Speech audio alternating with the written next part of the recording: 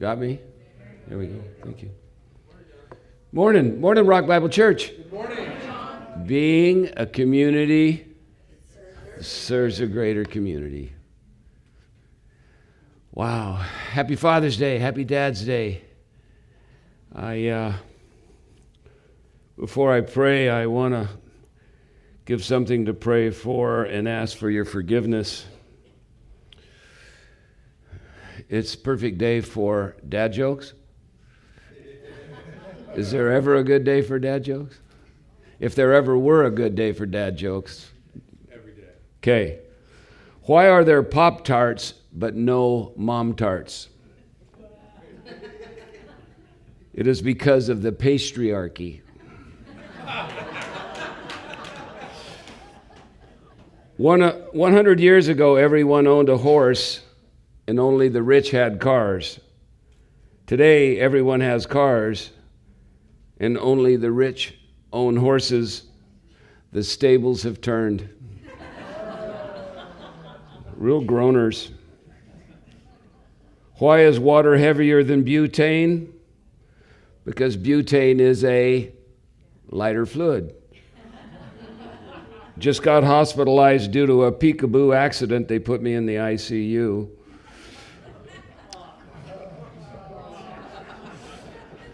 I hope Scott sees what happens when he leaves and gives me this opportunity.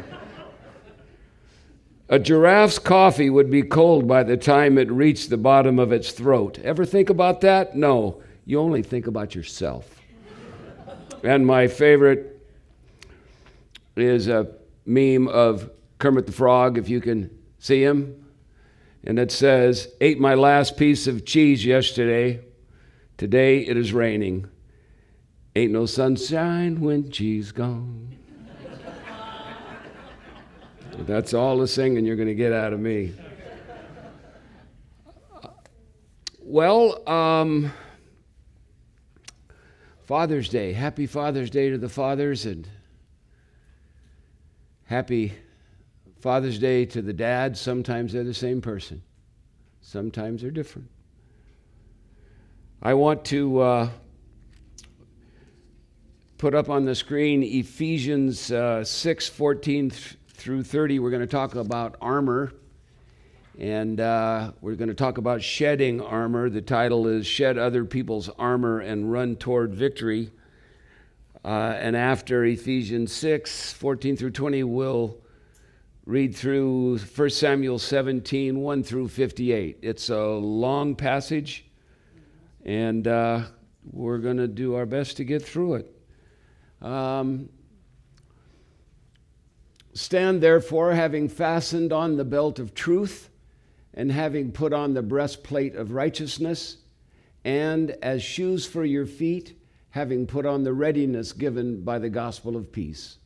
In all circumstances, take up the shield of faith, with which you can extinguish all the flaming darts of the evil one, and take the helmet of salvation and the sword of the Spirit, which is the word of God, praying at all times in the Spirit with all prayer and supplication. To that end, keep alert with all perseverance, making supplication for all the saints, and also for me, that words may be given to me in opening my mouth boldly to proclaim the mystery of the gospel, for which I am an ambassador in chains, that I may declare it boldly as I ought to speak. Would you pray with me? Heavenly Father, we thank you for Fathers and Father's Day. We thank you for the opportunity to get together in this wonderful group of believers and those who have yet to believe. And we give thanks for your Son, Jesus. Thank you for loving us. Thank you for loving us before we were even born. Let the words of my mouth and the meditations of our heart be acceptable in your sight, O Lord, our strength and our Redeemer. Amen. Well, let's wade into Samuel.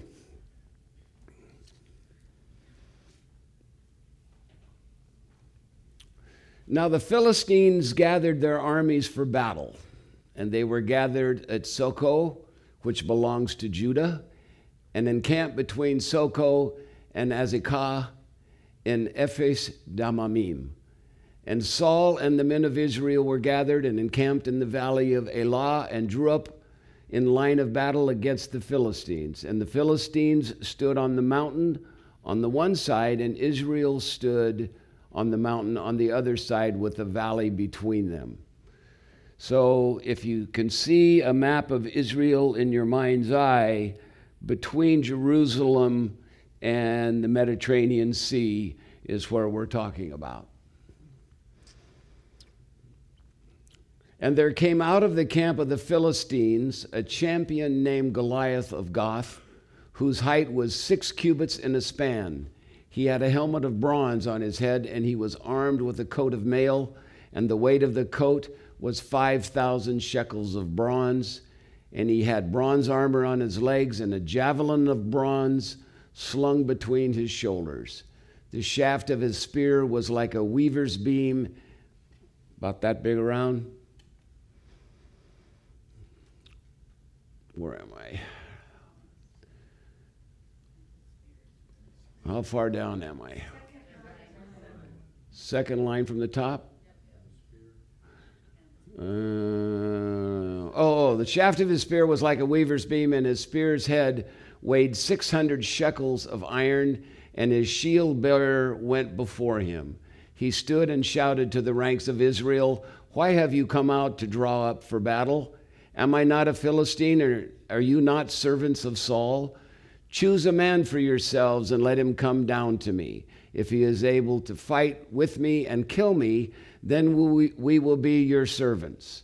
But if I prevail against him and kill him, then you shall be our servants and serve us." That was a lot of how they did it in those days. And I'm thinking right now, with all the warfare and all the fathers who are dying and the families that are taking hits in various places of warfare in this world, and the young men who will fail to ever become fathers, this kind of way of doing battle seems like it would be a little bit more humane.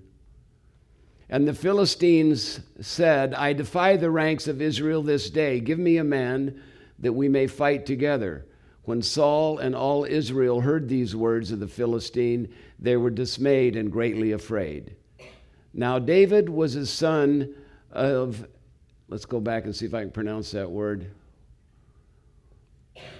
of an Ephrathite of Bethlehem in Judah named Jesse, who had 8 sons. In the days of Saul, the man was already old and advanced in years. The 3 oldest sons of Jesse had followed Saul to the battle. And the names of his 3 sons who went to the battle were Eliab the firstborn, and next to him Abinadab, and the third Shammah. David was the youngest. The 3 eldest followed Saul, but David went back and forth from Saul to feed his father's sheep at Bethlehem.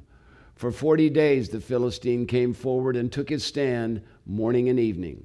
And Jesse said to David his son, "Take for your brothers an ephah of this parched grain." It's about 3/5 of a basket of grain.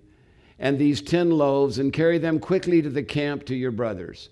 Also take these 10 cheeses to the commander of their 1,000. See if your brothers are well, and bring back some token from them." Dad wanted to know how his boys were doing.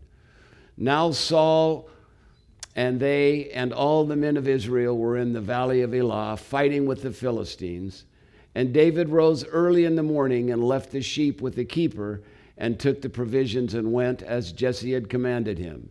And he came to the encampment as the host was going out to the battle line, shouting the war cry. And Israel and the Philistines drew up for battle, army against army. And David left the things in charge of the keeper of the baggage and ran to the ranks and went and greeted his brothers. As he talked with them, behold, the champion, the Philistine of Gath, Goliath by name, came up out of the ranks of the Philistines and spoke the same words as before, and David heard him. All the men of Israel, when they saw the man, fled from him and were much afraid. And the men of Israel said, "Have you seen this man who has come up? Surely he has come up to defy Israel." And the king will enrich the man who kills him with great riches, and will give him his daughter, and make his father's house free in Israel.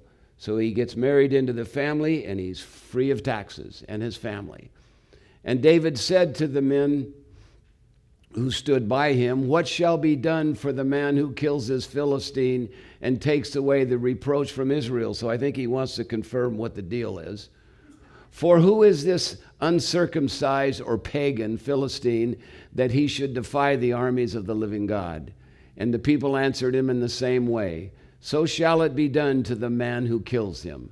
Now Eliab, his eldest brother, heard when he spoke to the men, and Eliab's anger was kindled against David. And he said, "Why have you come down? And with whom have you left these few sheep in the wilderness?" The saying is, a prophet is never accepted in his own family, in his own land.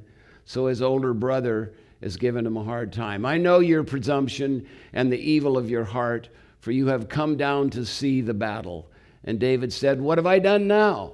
Was it not but a word?" In other words, can't I even have a say around here? And he turned away from him and toward another and spoke in the same way. So David felt his agency, and he turned to somebody else, said the same thing, spoke in the same way. And the people answered him again as before. So now we got confirmation. When the words that David spoke were heard, they repeated them before Saul, and he sent for him. And David said to Saul, "Let no man's heart fail because of him. Your servant will go and fight with this Philistine." And Saul said to David, "You are not able to go against this Philistine to fight with him, for you are but a youth, and he has been a man of war from his youth." But David said to Saul, "Your servant used to keep sheep for his father, and when there came a lion or a bear, and it took a lamb from the flock, I went after him and struck him and delivered it out of his mouth. And if he arose against me, I caught him by his beard and struck him and killed him. Your servant has struck down both lions and bears, and this uncircumcised Philistine shall be like one of them, for he has defied the armies of the living God."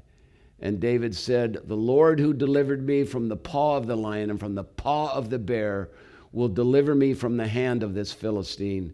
And Saul said to David, "Go, and the Lord be with you." Then Saul clothed David with his armor. He put a helmet of bronze on his head and clothed him with the coat of mail. And David strapped his sword over his armor.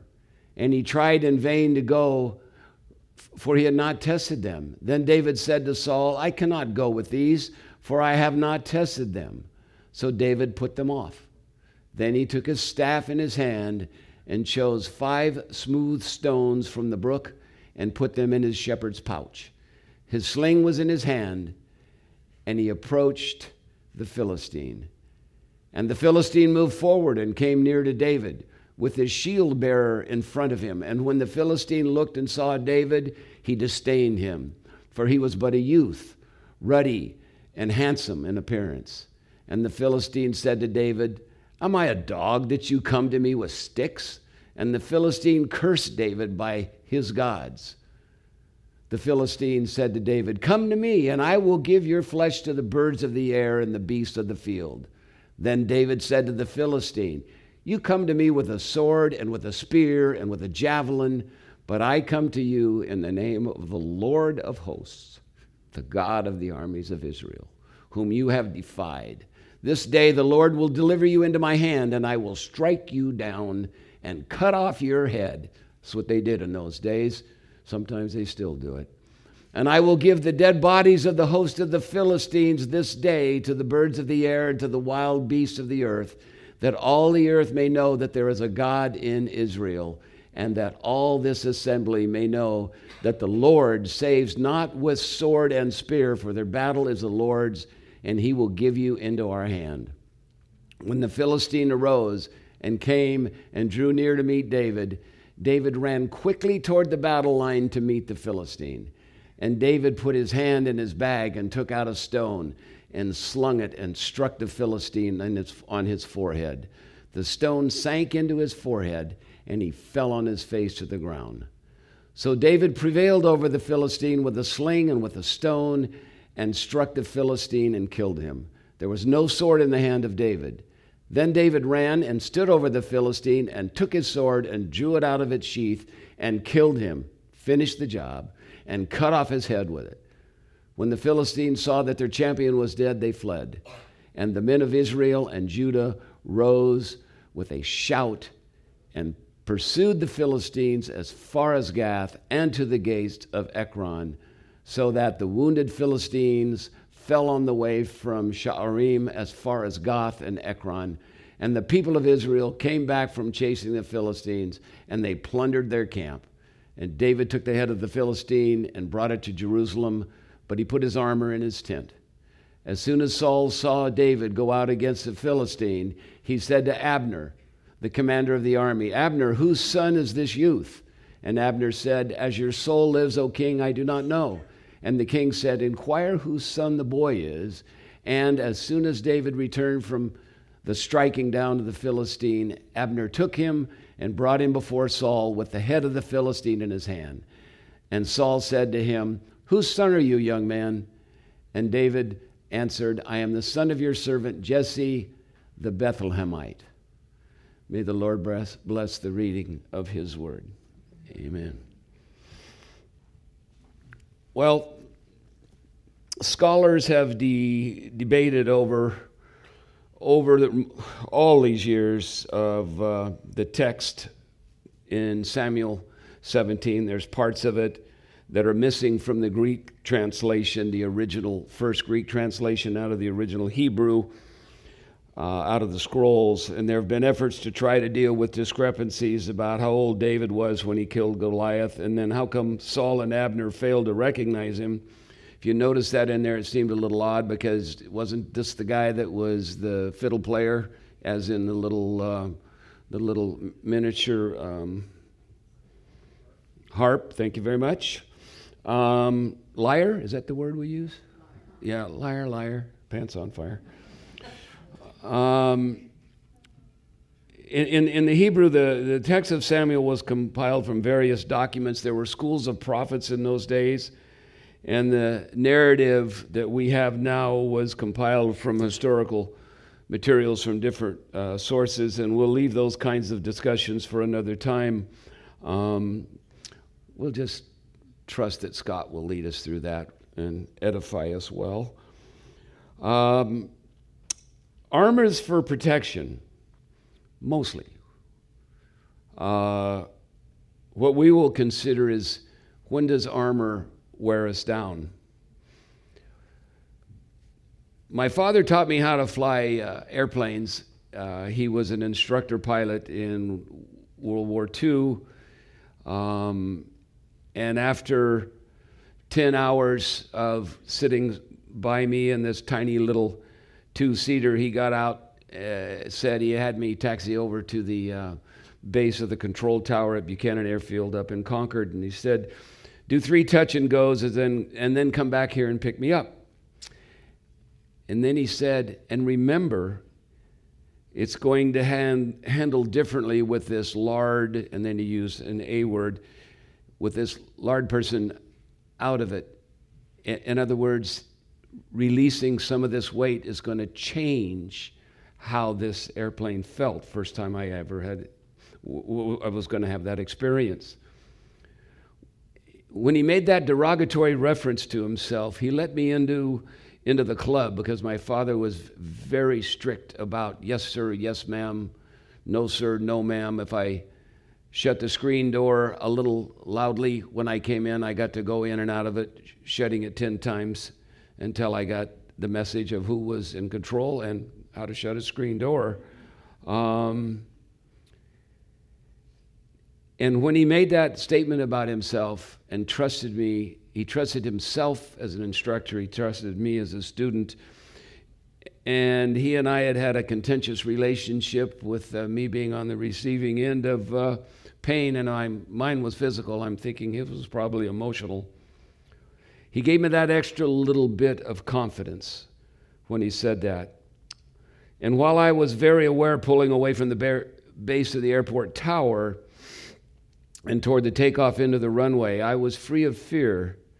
And it was the same for my 7th jump out of an airplane at 15,000 feet with a parachute, a perfectly good airplane. I might want, somebody says, well, how can you jump out of a perfectly good airplane? Says, well, we don't use perfectly good airplanes. The first jump was terrifying. The second was even more so because I'd survived the first jump. And then I'm thinking, why in the world am I doing this? And by jump 7, and then afterwards, I could hardly wait for that door to get open and to launch out of that thing. And by the way, if you're ever skydiving, take everything out of your pockets before you jump. What kind of armor have you and I been carrying around? What kind of shoulds and should nots have we told ourselves? What kind of self-criticisms have we used to buffer ourselves from disappointments or from self-doubts? Last week, Pastor Mark talked to us about responding to our calling, and that's hard to do with carrying around too much stuff. I love the blues. Some of you know I play the harmonica sometimes in here with the worship group. And they played one of my favorites today. I hated to miss it, Amazing Grace. And think of those words, Amazing Grace. I heard Cecil Williams, the pastor of Glide Church, down in the Tenderloin, and a black man with a booming voice. And when he sang that saved a wretch like me, remember this was a white man who was a slave trader running a ship, that when he came to terms with what he had been doing, bringing slaves to America, and it hit him that he said that saved a wretch like me. When Cecil Williams sang it out, he said, person, saved a person like me. So I love the blues. I love that kind of music. And here are the lyrics to Delbert McClinton's blues tune, Too Much Stuff. Maybe we can play that some Sunday, worship leaders. Big house, big car, backseat, full bar, houseboat won't float, bank won't tote the note. Too much stuff. There's just too much stuff. It'll hang you up dealing with too much stuff. Well, it's way too much. You're never going to get enough. You can pile it high, but you'll never be satisfied. Too much stuff. Too much stuff. You can't get a grip when you're slipping in all that stuff. Back to David. When he shed Saul's armor, he did it to have free movement. And he was free of wondering how he looked to his brothers or to the soldiers who were all dressed up in their outfits. And he did it with confidence that he could do the job. When Goliath mocked this guy without the proper outfit, he mocked the God of Israel, and David maintained his focus. Free of baggage, he ran toward the guy. He ran toward a guy who was so tall that his head could touch the bottom of a basketball rim. That's how those cubits and spans and everything that we were reading in the scripture, how that measures out in our terms. And you think Brent is big. Goliath, with his helmet on, was above the rim of a standard basketball hoop. His coat of mail was 157 pounds. His leggings were bronze. The head of his spear was made of iron and was 19 pounds. Iron beats bronze. The Philistines had smelted iron. They were the ones that had the iron. And all that armor did him zero good. I can remember as a kid playing Tarzan and Superman and David and Goliath. Sometimes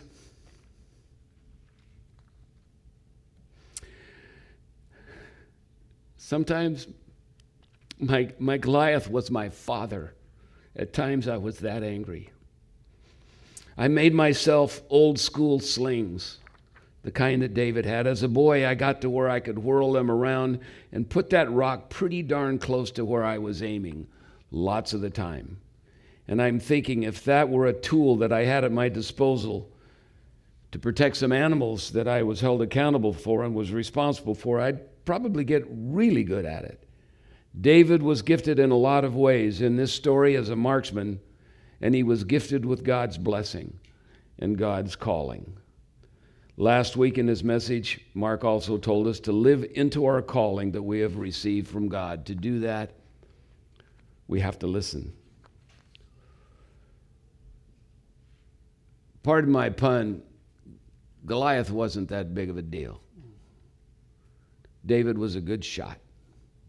He shut the mouth of somebody who was defaming his God, the God of Israel. David had patriotism, the patriotic faith in God's call for his people, and God's standards for real relationships. And as we will find in the Sundays going forward, as the pastor preaches about David's life and the coming and going and the pain, we will see God dealing with David and with those around him. David struggled with those standards along the way, and despite doing some really bad things, God loved him, and David always loved God. Let's go to the fill-ins on the back of your bulletin. I've yet to know about you folks. However, these days I've been spending a lot more time thinking, as long as I'm down here on my hands and knees, whether it's refinishing a deck or doing a drip system, is there anything I need to take care of while I'm down here? Because the getting up and down hurts. As Doug knows, wrists to take a beating. And we have to be aware of what's around us and how does our equipment work and what are the limitations. For me, more and more, getting up and down is more for sleep. I can get in and out of the bed okay. And then sometimes getting at eye level with a little critter who's disrespectful to her elders, calling me silly papa. I might have started that. I understand that. Call somebody a silly grandchild, you're liable to get something back. So I think things through much more when I'm using my hands and my legs and my back. So for the first fill-in, I want to make myself situationally aware. What does that mean? I want to observe what the facts are.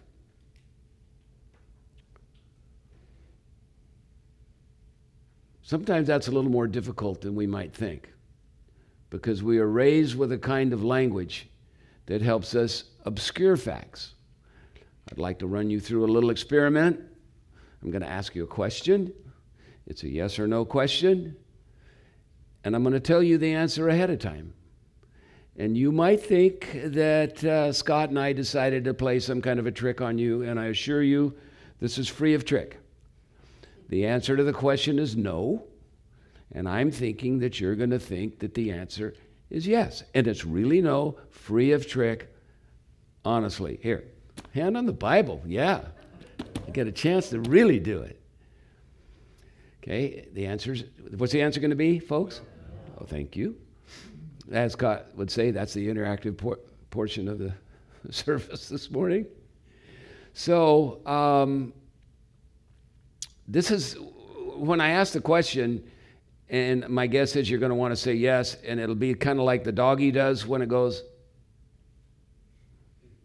trying to figure out what just happened.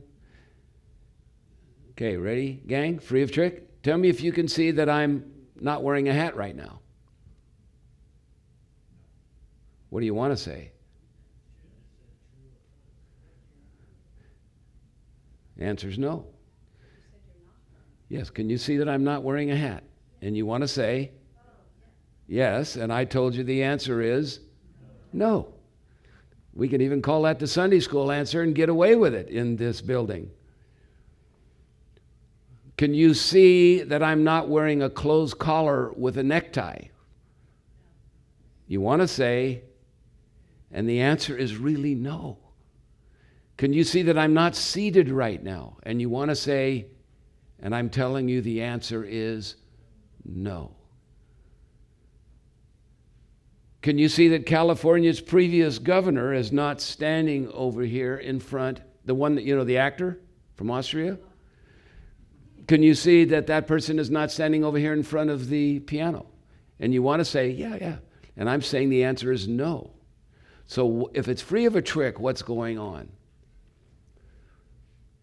Rather than you can see that I'm not wearing a hat, what you can see is a head that looks like our drummer Doug's, where we have a horseshoe haircut and the light reflecting off of the bald spot. That's what you actually observe.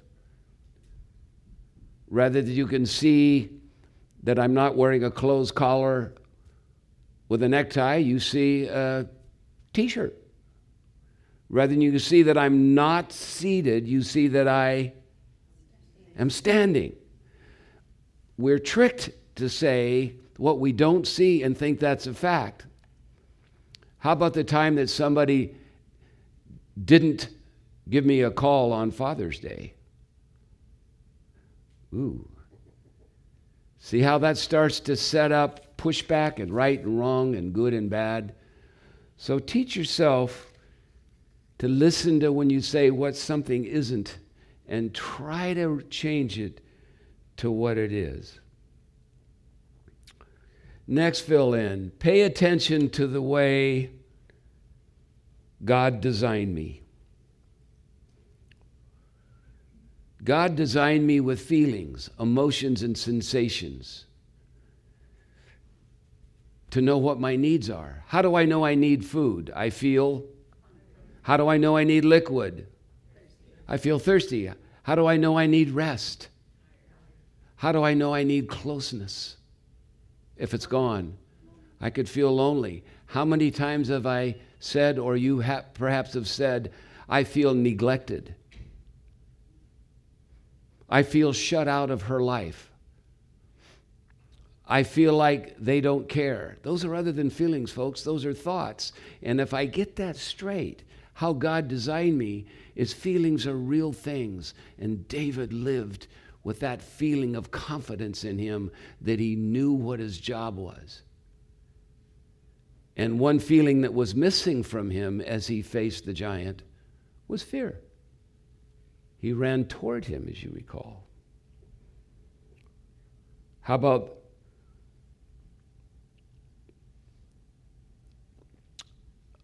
I feel like I won't be able to do it. Tell me if you'll buy that that's a thought.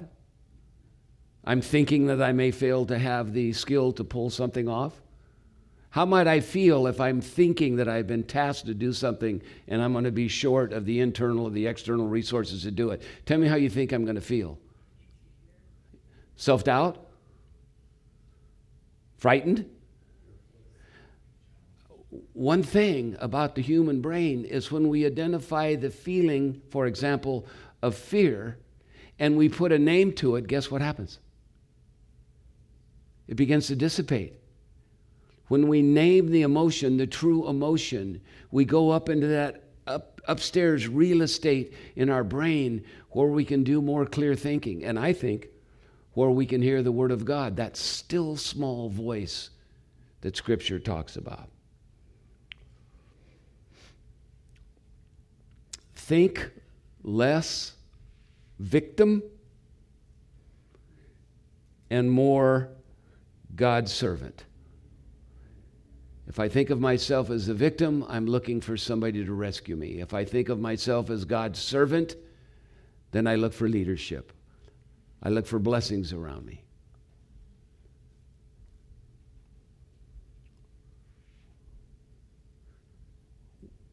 Wants, observations, feelings, thoughts, and wants. The elements that the upper brain real estate runs on. For wants, choose the good and listen to God's still small voice. There's a quote in Navajo that says, and it could be genderized for this time. I learned it, somebody translated directly from the Navajo for me, that says, Content is the man who wants what he needs. Addicted is the man who needs what he wants. If I give wants the status of needs and I fail to get it, I go through withdrawals, just like the heroin addict who fails to get her or his fix goes through physical withdrawals. If I've given wants the status of needs and it fails to come off, I'm going to go through withdrawals called anger or depression or sadness. So I want to identify what I need, and I do that by making observations, paying attention to the onboard equipment that lets me know how I'm doing need-wise and want-wise. I want to think less victim and more as God's servant and listen to his voice. Fill in number 2. With God, I am always in control.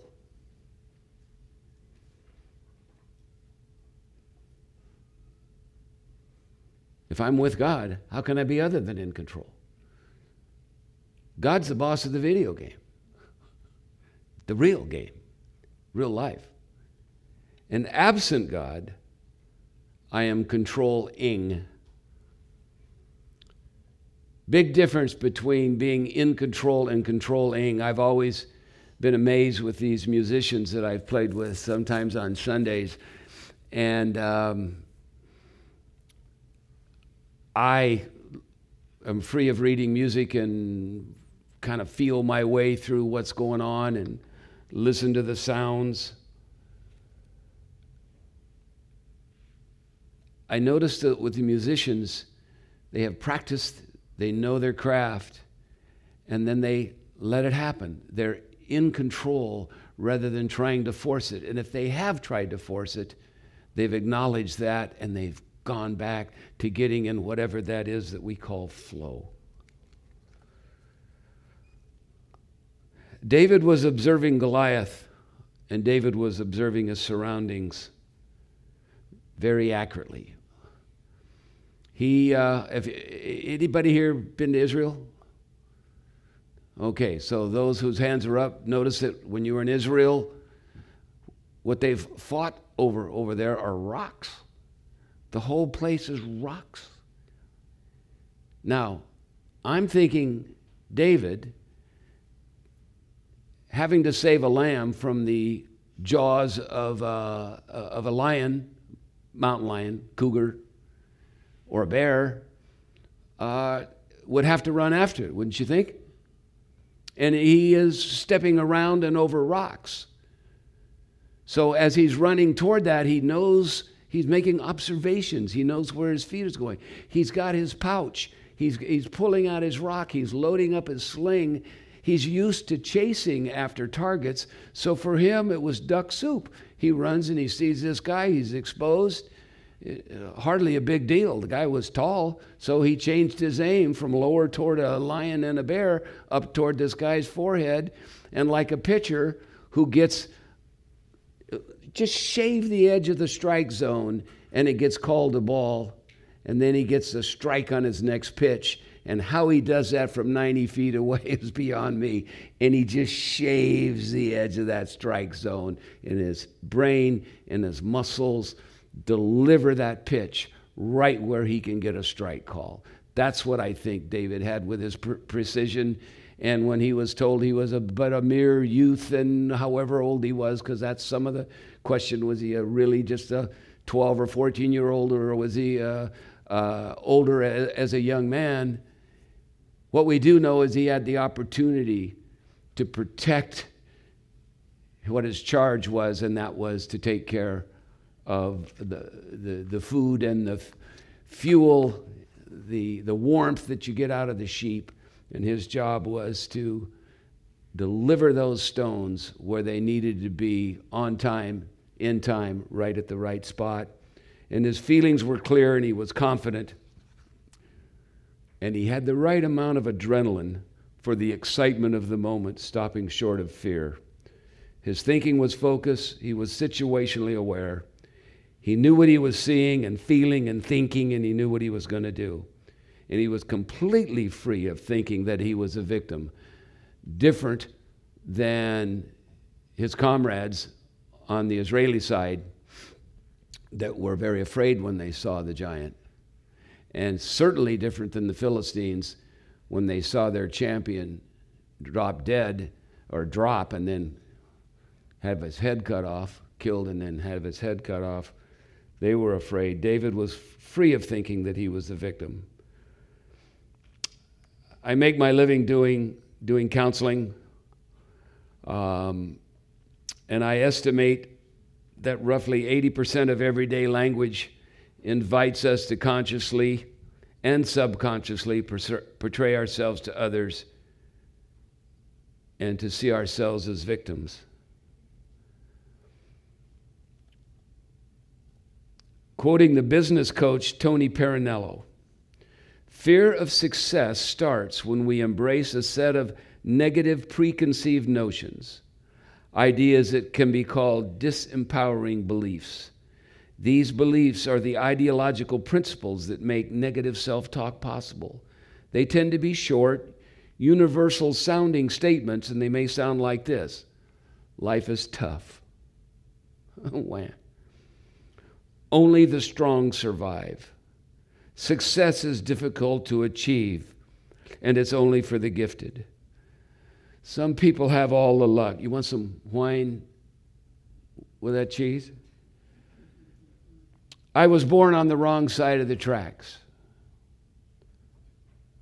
Look at what my parents did to me. I remember Flip Wilson's character Geraldine. Any of you old enough to remember Flip Wilson? Do you remember what Geraldine used to say? Devil made me do it. Ooh. I like the part about killer. Much political fundraising makes use of people's fears and victim mindset. Controlling the airways as being a victim is alive and well, and it amasses huge amounts of money, dividing our people and our world. And to be sure, there are bad guys that need to be stopped. We need to practice discernment rather than easy victim, rescuer, and persecutor slogans that fire up our most primitive brain circuits, those that are designed to help us fight or flee. To be sure, accidents and evil actions happen, and we still need 911 on our phones. That's why we have Coast Guard. That's why we have police. That's why we have armed forces.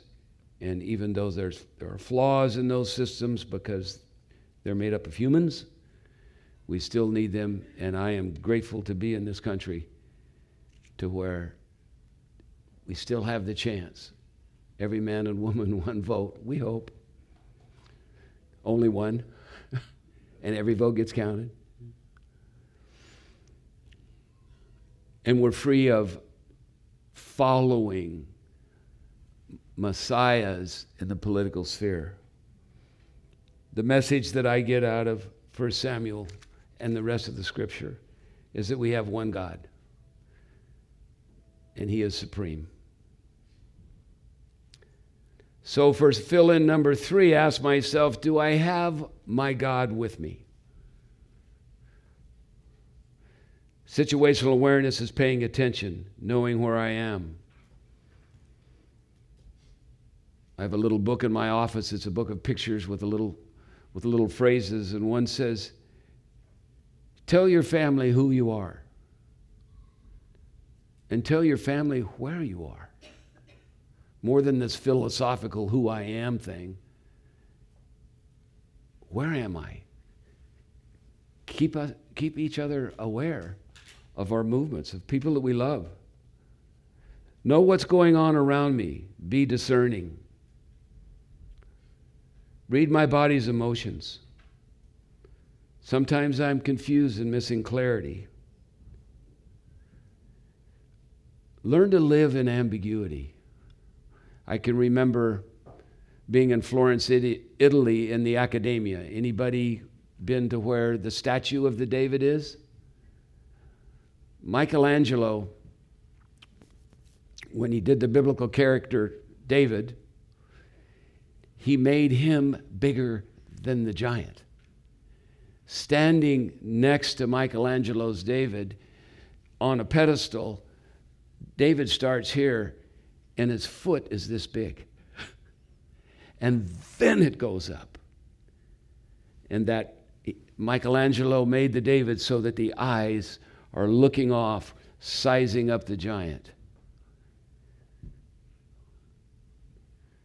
David was bigger than Goliath. I can be bigger than things I'm afraid of. I can be bigger than ways I learned to think and talk to myself. Know what I'm thinking. Listen to your inside rehearsing. If you hear any victim talk, tell somebody about it. Talk about it. Swap it out. What is my goal? What do I want to do? And what actions do I want to take to reach those goals? What kind of a support system do I have and do I nurture? When David crossed that stream in the rocky ground with his sling and his ammo, 5 stones, he ran toward his target. He ran at Goliath. I remember teaching a seminar 25 years ago to a bunch of scientists and engineers at Lawrence Livermore National Laboratory, and I was talking about how each one of us has a built-in pushback mechanism, that we have a physical space pushback mechanism, and I was making that analogy with language can invite pushback. Because when I tell somebody what they should do, by the way, those people sitting in the back, you should be sitting up here in the front. Now, I think you know I'm doing a role play. Anybody noticed a little reaction as soon as I tell you what you should be doing? So I was doing this example, and a friend of mine named David, he became my friend. He was new to me that day. There was some people, maybe 40 or so scientists and engineers were in the room, and I asked for a volunteer because I wanted to do this pushback mechanism thing, show them. And so as I stepped up to David, I'll take care of your wrist, yours and mine both hurt, and I started to push, I expected him to push back. Instead, he put his hand around mine, pulled me off balance toward him, and then took the pose and said, yeah, bring it. Now, everybody laughed at me, and he asked everybody to calm down because he said, I know what John was going to do, and I would have pushed back too. He had a 7th degree black belt in karate, and he had trained himself, instead of pushing back naturally, to take the other guy's energy, move toward it, and draw it toward him. And then if you need to thump him on the way by, you've got him off balance and leaning, as I was. David ran toward Goliath rather than away. He was bobbing and weaving around the rocks on the ground. He was moving with the confidence that he was representing his God. He knew he could take his opponent down with any one of the 5 rocks. And he was open to whatever might develop. And he had 4 more stones available. What are my stones? What stones do you have? Prayer? Relationships? Favorite verses? What are your favorite go-to verses to express your gratitude toward God, or to ask for help and to remind yourself that He is in control? Thy kingdom come, thy will be done on earth as it is in heaven. That kind of covers it all. When the disciples asked Jesus how to pray, he started off with acknowledging God's preeminence. Father in heaven, hallowed be thy name. Thy kingdom come, thy will be done on earth as it is in heaven. And then in the Hebrew, very simple language, feed us, take care of us, forgive us. Do I have confidence that He is in control? The everybody, I think, if you've yet to know this by name and number, you know it by sound.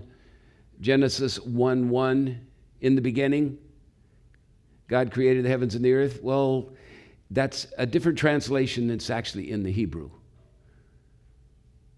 because it's free of any "the" in the beginning. The word is Breshith, in beginning, when God began the process of creating. God exists, and he begins all creating rather than there was a "the beginning." Our Heavenly Father has being before anything is created, past what the Webb telescope can see. That's the God, without even any telescopes, that David, while I'm sure free of light from the nearby shopping centers and such, making, light pollution in the air, when he sat out. Ever been up high in the mountains and looked up and seen the Milky Way? Remember the first time you saw it? Wow. And that's just a smidgen, and there's so much more. David lived and breathed in that awareness. And even when he did all the sinful things that we're going to find out about in the rest of Samuel and Kings, he still trusted and loved God. So let's start to wind up here.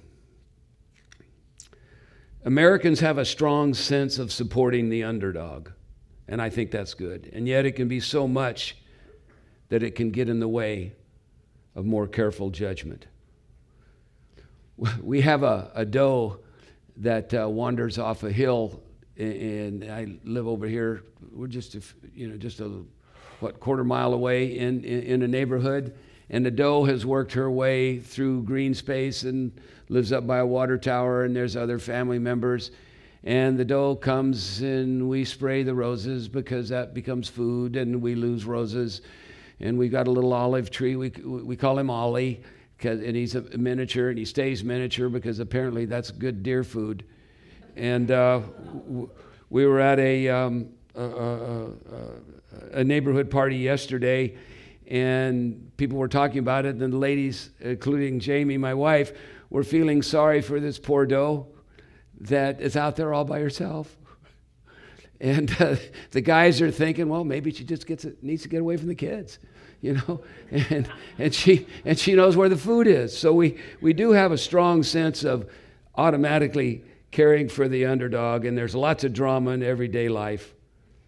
In my job, I get to help people sort their ways through some of it. So I make my living doing that. My profession calls it psychotherapy.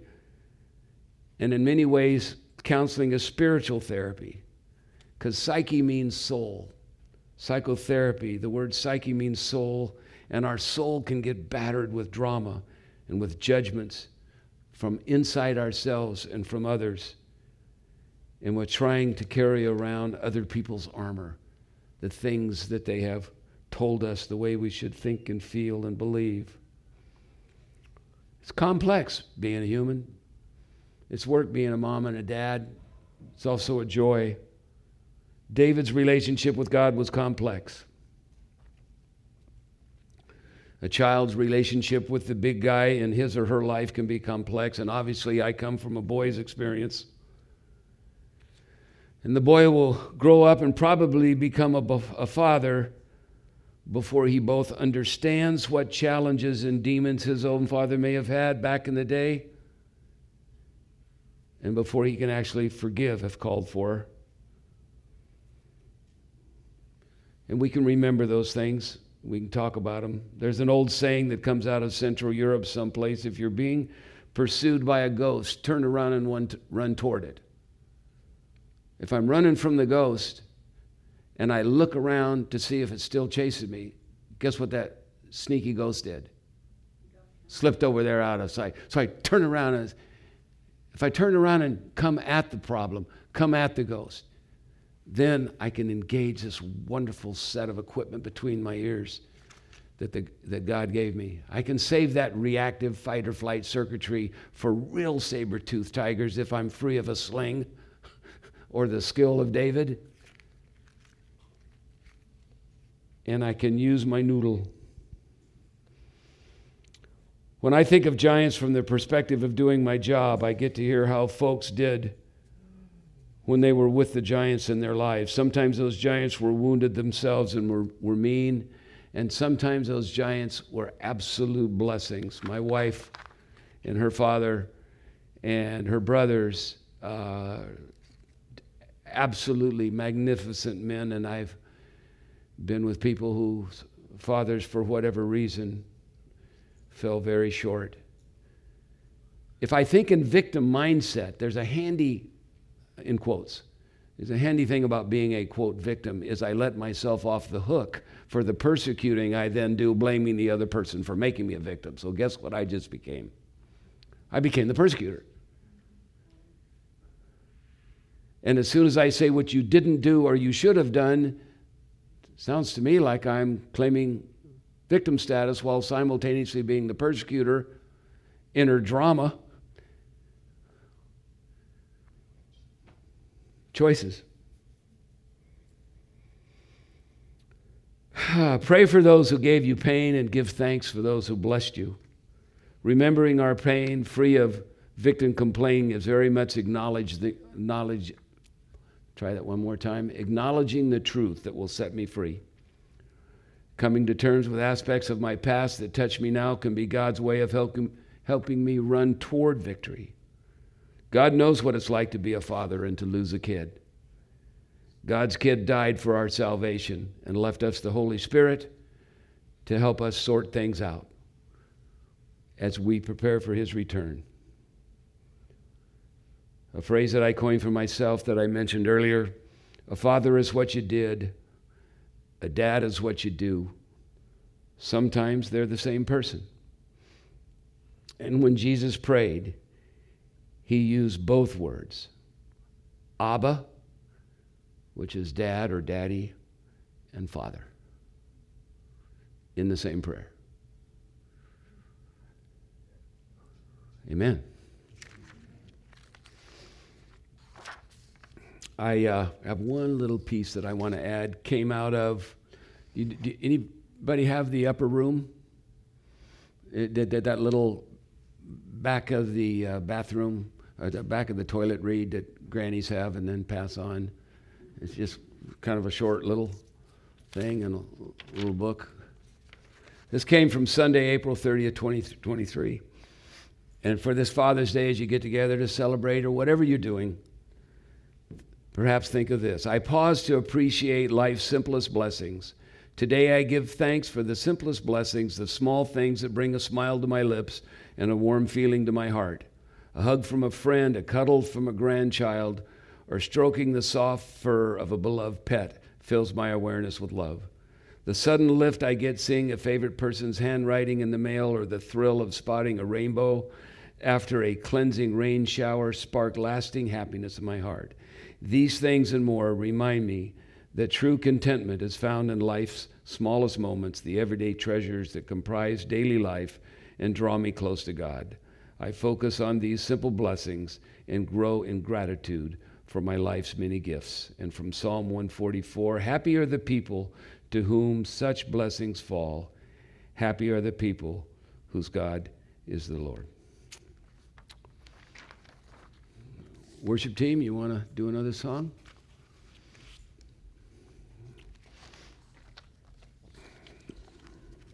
Or are we going to do an offering, or are we going to do both? Both of them? Okay. Will you pray with me?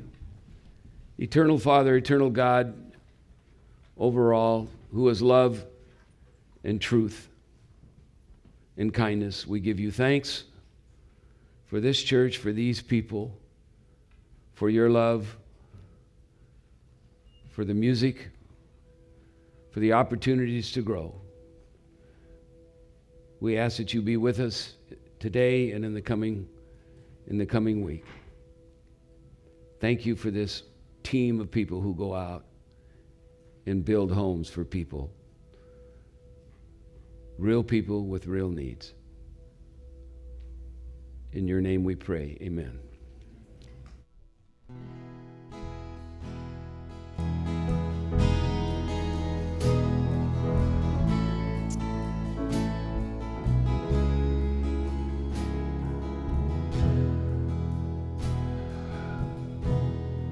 I've yet to be sure about earthly fathers, as in fathers know best.